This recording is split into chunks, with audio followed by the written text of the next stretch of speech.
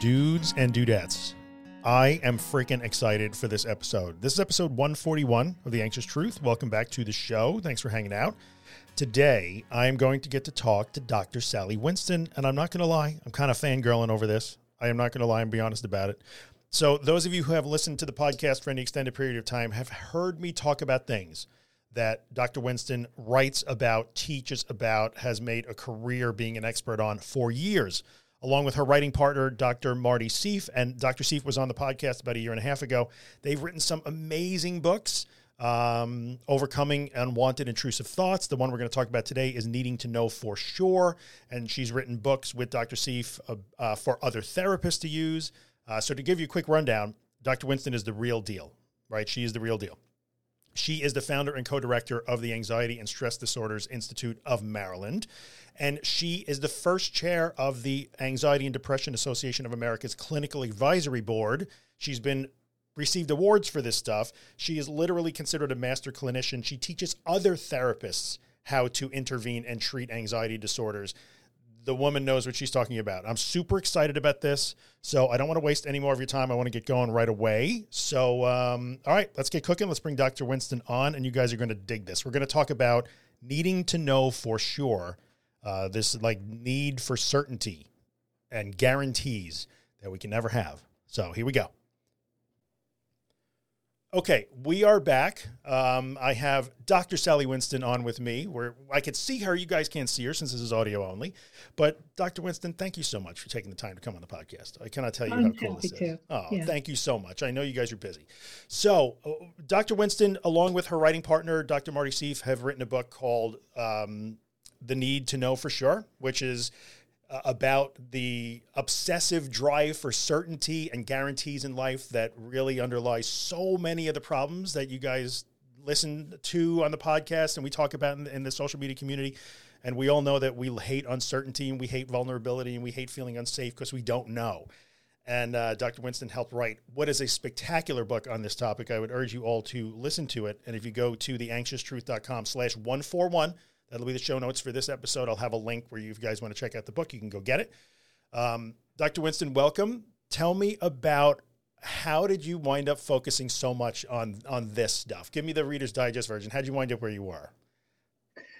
I think what we did was try to find a way to address issues that people with OCD and anxiety disorders have without labeling them something that they didn't know they had.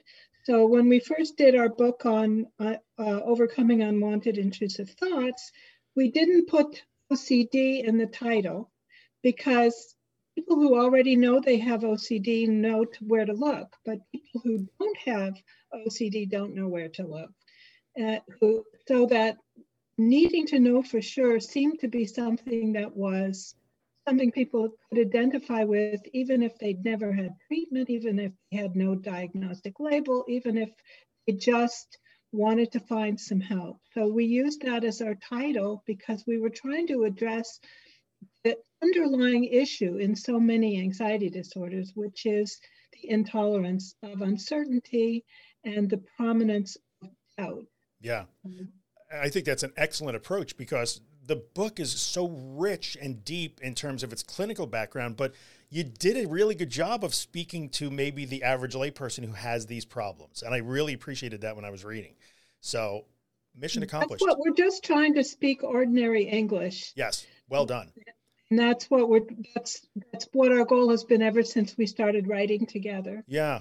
Well done. Well, you guys definitely have a very friendly tone to the way you write, and I think it makes it very accessible, which is great. And you even managed to throw in some technical stuff like paradoxical effort and things of that nature and habituation without sounding like you're teaching a college class, which I appreciated also. Well, thank you. So let's talk about, if we will, and we chatted a little before I hit the record button. One of the biggest issues that I run into as I speak on this topic over the years is that people who are looking for help, they've tried all the other stuff, right? They've tried all the body-centric things and they've tried all that sort of stuff and nothing's working. And then they run across this sort of cognitive behavioral therapy type approach. And when they hear things like, no, you don't want to make this thing go away. You want to become comfortable and competent and confident in your ability to handle uncertainty or discomfort. they hate it. So many people have they recoil from that idea. They resist it. It's scary because we're asking them to do uncomfortable, scary things, repetitively, which is understandable.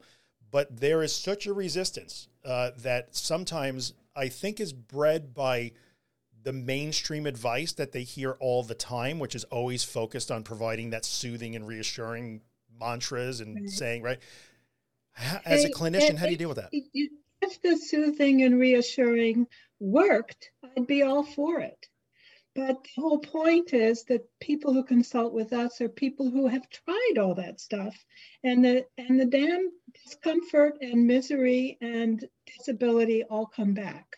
So we're trying something very different, which is, I think, much more profound, which is not so much to change what you're thinking or change what you're feeling, but change your relationship to what you're thinking and feeling so that it can't bully you, so that you're not scared of it, so that if you just talk about face your fears, of course, why would anybody just go face their fears? That's the whole point.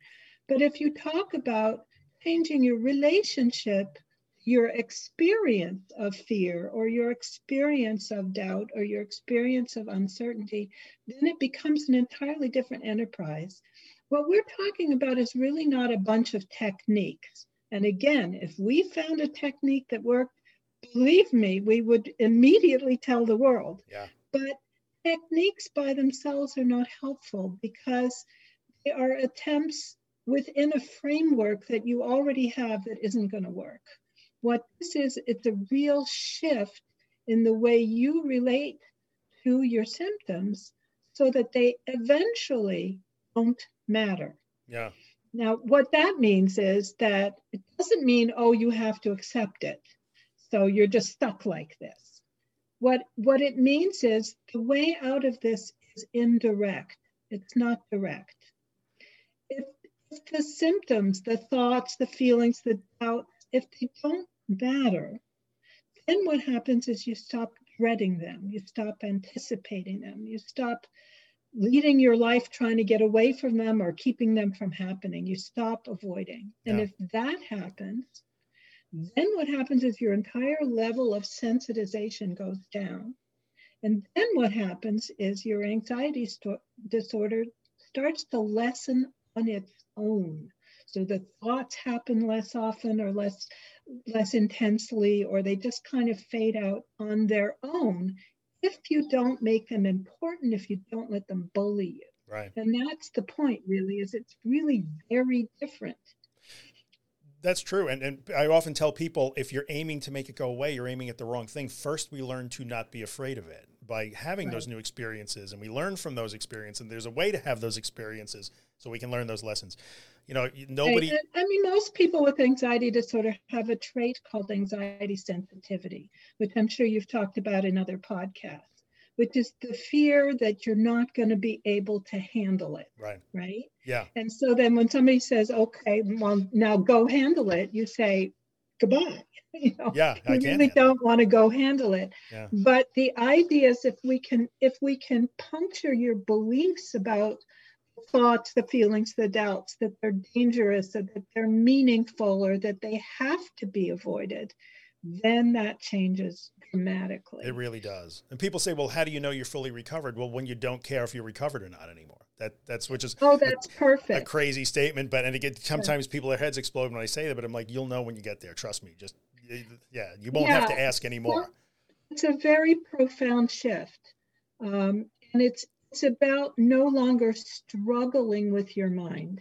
Exactly. Weird stuff happens in everybody's mind, but if you don't care about the weird stuff that happens in your mind, it can't run your life. Yeah. And it can't make you feel bad. It can't make you feel ashamed. It can't make you change your mind about what you're planning to do. It's not in charge. Yeah. Let's talk a little bit about, because, we want to talk about the whole, and uncertainty. I believe the intolerance of uncertainty, it does run at almost the foundation of all of this. Whether somebody is uncertain that a panic attack is not truly dangerous, or they're uncertain in social situations, that intolerance of the unknown or the unknowable or the uncontrollable really is a big deal. So I love the way you guys frame it. worried mind, false comfort, wise mind. And I read somewhere there where you want to actually give them names, OCD, which was brilliant. So, but what I find, here's one of the things I find fascinating. And again, you guys really have to check out the book, follow the link and go to the book, because the way Doctors Winston and Steve frame this is really, and the dialogues you show between these three components of your mind, excellent. What I have found is if you take it outside of somebody's head though, and I know you kind of don't live in this world, like you were saying in the beginning, but in the world of mental health, self-help, personal development online, which so many of my listeners are immersed in, they're looking for an answer daily. They are the worried mind. Yes, the false comfort is the internet. It is all of the self-help and soothing people, and you got this, and gratitude journaling, and choose happiness, and you got this. You'll be okay. Aromatherapy and everything else. Oh, you are my hero. Yes, thank you for saying aromatherapy, essential oils, weighted blankets. I get so much heat for picking on those things. But in the end, like the internet becomes the false comfort, and then it's so hard to get somebody to embrace what you call the wise mind, which is that shift, looking at it differently, backing away from that internal dialogue. Where does the wise mind come? I have found that, like, unfortunately, a voice like yours gets drowned out. You are the wise mind in this, in the end, if we look at it externally, right? So the person is the worried mind, the internet at large, the mainstream sort of mental health, self-help thing is false comfort.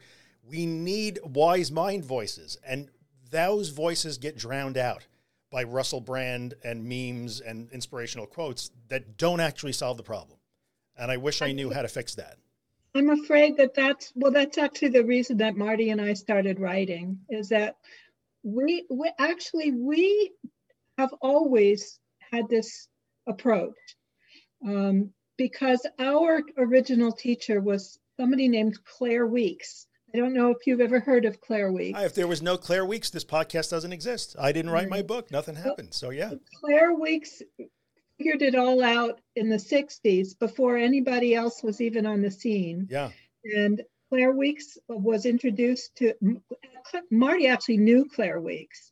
I never met her, but her work I stumbled into, and it was such a profound paradigm shift away from what was being taught at the time. And what was being taught at the time is that rational thoughts need to be countered. Irrational thoughts needed to be countered with rational thoughts. If you would change how you think, then that would change how you feel.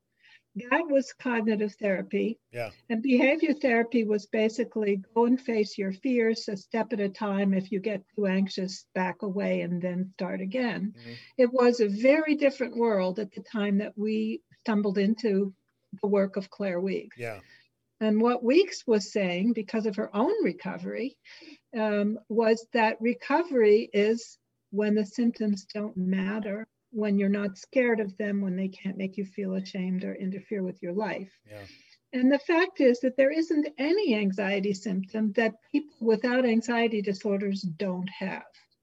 We all have them. Yeah. We all have something we want to be sure about. We all have something that disturbs us that we would like to nail down for sure. We all have bizarre thoughts or embarrassing thoughts, or all of the symptoms, including times when your heart beats fast. Mm-hmm. But the difference is that people with anxiety disorders seize on them and then work on them.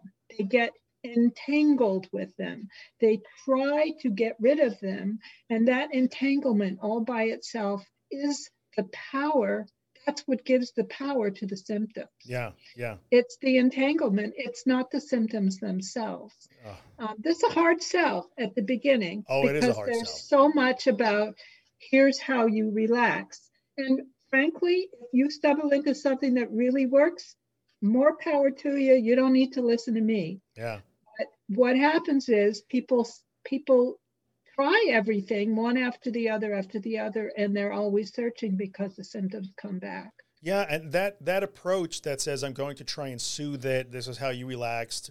If I see one more post about here's 5 things you can do when you have a panic attack, I'm going to lose my mind. But they're out there, and people are immersed in them. And then they gain what I like to call almost contextual recovery. I'm okay as long as. Right, as long as I don't leave the state of Maryland, Correct. as long as I have my husband with me, as long as I don't leave my house. Yeah. Yeah. Or, we're trying to eliminate the as long as. The statement ends with I'm okay. Never I'm okay as long as, just I'm okay. I'm okay enough. Yeah. Oh, that's good. Now you talked about that in the book. I'm certain enough, or Yeah. I can't have certainty, but I can make the best guess. Right. It's always the best guess. And as Marty says in the book, when I say I'll meet you at the corner for coffee at 10 o'clock, I don't say, barring I have a heart attack before I get there, or that I'm not hit a car on my way there. I just kind of assume I'm probably going to get there. Right. And most of life, we do just kind of assume we know. Yeah. And so we have that skill. We have the skill of living with the illusion of certainty. We kind of know if you poke at it a little bit, you can see that you can't be certain. Yeah. We're willing to kind of go with that, except for this one thing that you have to know absolutely. That is so true. And I've had people in my Facebook group and like I said, the social media community around the podcast, every once in a while, they have that light bulb moment. Like, wait a minute, how come I don't care so much about this thing, but this thing? Oh, I really care about that. And they notice it. So let's talk for a minute about, the fear. It all comes down to fear. In the end, it's fear of the uncertainty, the unknown, the uncontrollable, and the seeking of reassurance. Let's talk about the difference between productive reassurance and unproductive reassurance. It's huge. Right. It makes there is such a thing as productive reassurance. Yeah. If you think to yourself, did I put my keys in my pocket? Then you check your pocket, there are your keys, and then you carry on. Yeah. Or if you have a blood test result that looks weird, you go to the doctor and he says, no, that's fine. We see that all the time. We'll just check it in a year or so and see what happens. And you're done. So productive reassurance has an ending, and it ends either with an action plan or a no action plan. Like you make a decision to either do something or not do something, and you don't revisit all your doubts. Now, that doesn't mean that productive reassurance gets rid of all doubts, because it doesn't. Right. You can always have doubts even though you have an action plan. But you're proceeding. It doesn't loop around the way unproductive reassurance does, where you come back and you need more reassurance and you come with, yes, but what if? That happens over and over and over again, looping and taking over your life. Right. So unproductive reassurance is reassurance that is either hidden, empty, or provokes more checking. Yeah. Right? Yeah. And I think knowing the difference. And sometimes it's really difficult when people seek that reassurance and you have to tell them, I'm not going to give that to you. In fact, at some point, I'm not going to even let you ask for it anymore. And I'm going to try and offer productive reassurance. And I'm going to reassure you of something different, which is that you can handle not knowing. So as opposed to saying, it's okay, it's going to be fine, because I don't know if it's going to be fine. We never know. But I can say to somebody, we don't know if it's going to be fine, but you can handle whatever comes up. Well, yes. And we have to be kind and compassionate about this. Right. But it's not kind and compassionate to continue to do something that doesn't help. Yeah, that's true. Temporary and the comfort. Ultimate kindness is to say, you're strong enough to handle this. But it can be done with humor. It can be done together. It can be done lightly. Yeah. It can be done, oh, there you go again. It's often done with me starting to give reassurance and then realizing I just got trapped, laughing at myself. Yeah. Because it's a natural thing to want to reassure someone who's asking for reassurance. Of course. But the fact is that you don't need that reassurance, even though you think you do. And so it's very, very respectful to collaboratively not reassure. Yeah. And that includes the patient not reassuring themselves, which is much, much, much harder to deal with, because people have developed habits of talking back and forth in their head. They say, well, what if? And then they say, oh, don't be silly, in their heads. And you would think that, oh, it's going to be fine, coming from you, what some bad therapies call positive self-talk, You would think that that would be helpful. Actually, it ends up reinforcing the what if, and the what if comes back. So that kind of automatic self-reassurance, people have practiced for years and years and years, and it's very hard to stop it. It is hard. So what happens is you issue to yourself a what if, what if I'm sick? And then you issue to yourself before you can even think about it, oh, come on, you'll be fine. And you don't even realize you've done it. So the treatment says to you, no, bring back the what if again. Always end with the what if. Always end with the O. Don't end with the C, the checking or the compulsion. Right. End with the O, and then just stop right there. And if you're very consciously allowing yourselves a thought that, what if I'm sick? Right? Mm-hmm. Not what if I'm sick, but allowing yourself the thought that, what if I'm sick, which is quite different because it's a thought. Yeah. And all of this work is about not addressing the content of the worrying, but addressing the way it acts, the way it repeats itself, the way it behaves, the way it feels, but not the content. Yeah. Yeah. So many good points. I loved how you talked about, maybe using humor and being kind and gentle with slowly sort of taking away that reassurance. And you're right. It's easy to get trapped in providing it because we all want to make each other feel better. That's just exactly. It's wired into us. So much of the things that you guys write about and I talk about are counterintuitive, which makes them hard to accept, but yet they work. So good. Yeah. If you think about facing fears this way, that imagine a ladder that's in soft dirt outside your house and it's leaning against your house and it's got, 8 steps, but it's very, very soft dirt. If you get on the first rung, the ladder goes into the earth. And you get on the second, it's only 1 step on the second, and the ladder goes further into the earth. By the time you get to the top of the ladder, it's 1 step. And there's a whole ladder underground and just 2 little poles and a little tiny step. And if you work with yourself in that gentle way, then you get to the top of the ladder. Yeah, we talk about fear ladder a lot, so that's great. This is so good. I could talk to you about this for 2 hours. Clearly, I won't do that, so we'll wrap it up. There's so many things to cover in this book that we can't go through all of it, but I think you've been tremendously helpful, and I so appreciate you taking the time to do this. I'm glad to do it. Yeah, thank you so much. Thank you for the big audience you have and for disseminating this attitudinal shift, this whole different way of approaching anxiety, because there's not a lot of people who are doing that. So I really am glad you are. Oh, well, thank you so much. I'll keep fighting the good fight, or I'll try anyway. And if you'll do it again, maybe we'll have you back on because I know that everybody's going to really enjoy listening to this. So Okay. All right. Thanks, Dr. W. Appreciate it. Okay. Take care. Okay, we are back. And by back, I mean still standing at the same desk that I've been at since like 7 o'clock this morning, but back nonetheless. Okay, I had a really good time doing that interview. Dr. Winston is super friendly, very cordial. She's funny, very easy to talk to, and I do appreciate that she took time out of what I'm sure is a busy schedule to spend with us today, 20 or 30 minutes. If you have been listening to this podcast for any extensive period of time, or you've read my books, or you follow me on social media, not a lot of what she said will be new to you. Like all of that should have rung a bell. You've heard all of that before. Nonetheless, she may bring a different point of view, like another way to make you look at it and think about it. I mean, she said a few things that really kind of opened my eyes a little bit. So hopefully you got a benefit there. We can always learn from people. We can always find different points of view, different angles to view this from, different mindsets to get into, different ways to frame the problem that just sort of resonate with us. So it's always worth having folks like her on the podcast. I will continue to do that. The book we were talking about that she wrote with Dr. Seif is called Needing to Know for Sure. And they wrote about that unquenchable desire to eliminate all uncertainty and the need to know. You must know for sure. It's a great book. I would urge you to check it out if you'd like to. You can find it through a link on my website, which is theanxioustruth.com/141.